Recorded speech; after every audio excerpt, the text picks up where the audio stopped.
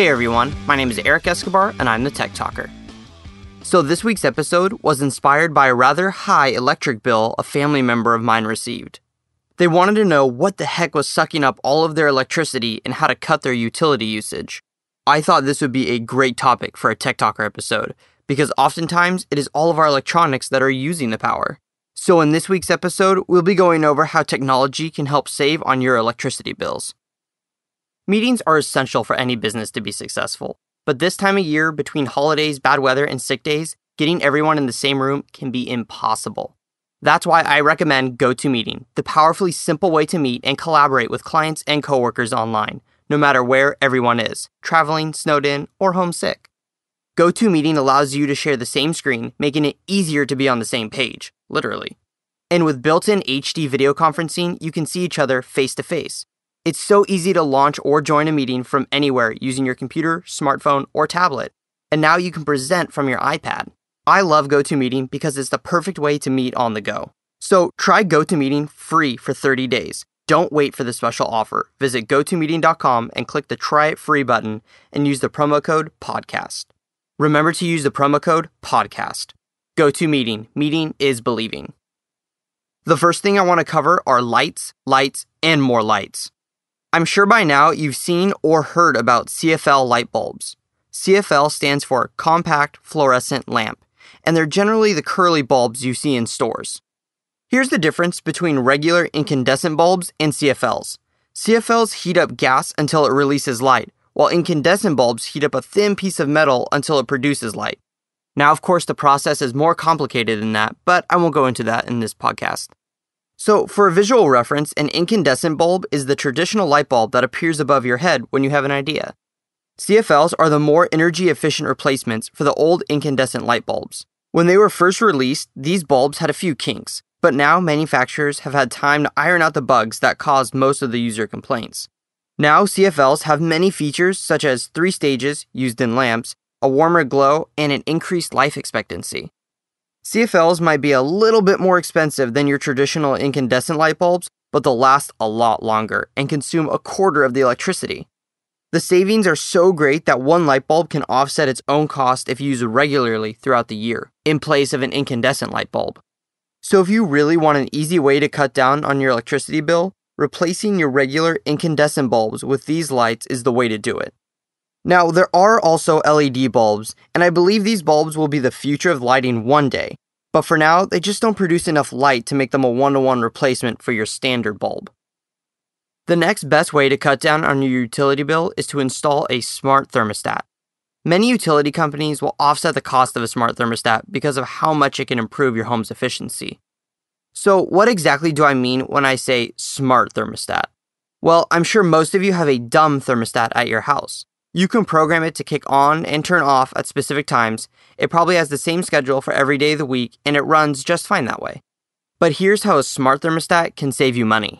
At first, it will act like a normal thermostat that you can program with a few temperature presets, but after this point, it comes alive. It has sensors that detect your presence and turn off your heating or cooling when you're away. This thermostat essentially learns from you and your habits and adjusts to better serve them. One of the most popular brands of these smart thermostats is Nest, which I've posted a link to in the show notes if you want to go check it out. It even has an app for your smartphone that'll allow you to turn your air conditioning or heater on or off when you're not there. Now, this may not sound too revolutionary. I mean, it turns on and off when you're there and when you're not. Great. But just stop to think how many times you've forgotten to turn your system off when you've left to go out of town, or even if you left to go shopping for just a few hours. If you forget to turn your thermostat off or down, you're essentially running it for no reason. It is especially meaningful when you take into account that heating and cooling of a home take up more than 50% of your utility usage. Again, I want to thank our show sponsor, GoToMeeting. So far, the CFL light bulbs and smart thermostats that I've talked about will help to save on electricity. But how about finding out which appliances use the most energy? For this task, I found an awesome little $19 tool called a Kilowatt Electricity Usage Monitor. This is basically a small device that measures the amount of electricity an appliance uses. It's like a small surge protector with a screen. One end goes into your wall socket and the other end plugs into your appliance. From there, it will display how much juice your device uses. Once you try it out, you'll be really surprised with which appliances use the most electricity in your house. I swear when I got my meter, I went around the entire house checking everything. Did you know that the hairdryer is one of the heaviest users of electricity? Same goes for space heaters. It's pretty fascinating to see which devices draw the most power. The device will show you the power a device uses in the unit of watts or kilowatts. You can take this measurement and multiply it by the number of hours the appliance is running and by the cost per kilowatt. So, for example, my computer consumes 0.2 kilowatts or 200 watts. If it is on for 10 hours at a price of 10 cents a kilowatt hour, the 10 cents multiplied by the 10 hours multiplied by the 200 watts or 0.2 kilowatts comes out to just around 20 cents. So it would cost me about 20 cents to run my computer for 10 hours. And if you want to see how I did this calculation, I recommend checking out the show notes. It's much easier to visualize there. So if I left my computer on all month for 24 hours a day, it would cost about $14. Now you can do this for every appliance in your house and create a pretty cool spreadsheet to show your family, who will look at you and think you've gone crazy. Okay, I also thought it was really interesting to note that it costs around $3 a year to charge your cell phone. Now that's just a fun fact, but in spite of how crazy your family will think you are for creating a spreadsheet of your kilowatt usage, it will be tremendously helpful to see which appliance utilizes the most power and adjust usage to save money. I've posted a link to this device in the show notes if you're curious, and who knows, it might be a great stocking stuffer for that techie in your life. If you have any questions about a specific gadget or electronic item you want to give as a gift this holiday season, I'll be hosting an online meetup courtesy of Shindig.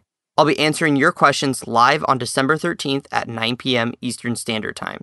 Go check out the show notes where I've posted a link on how to RSVP. I look forward to meeting all of you guys.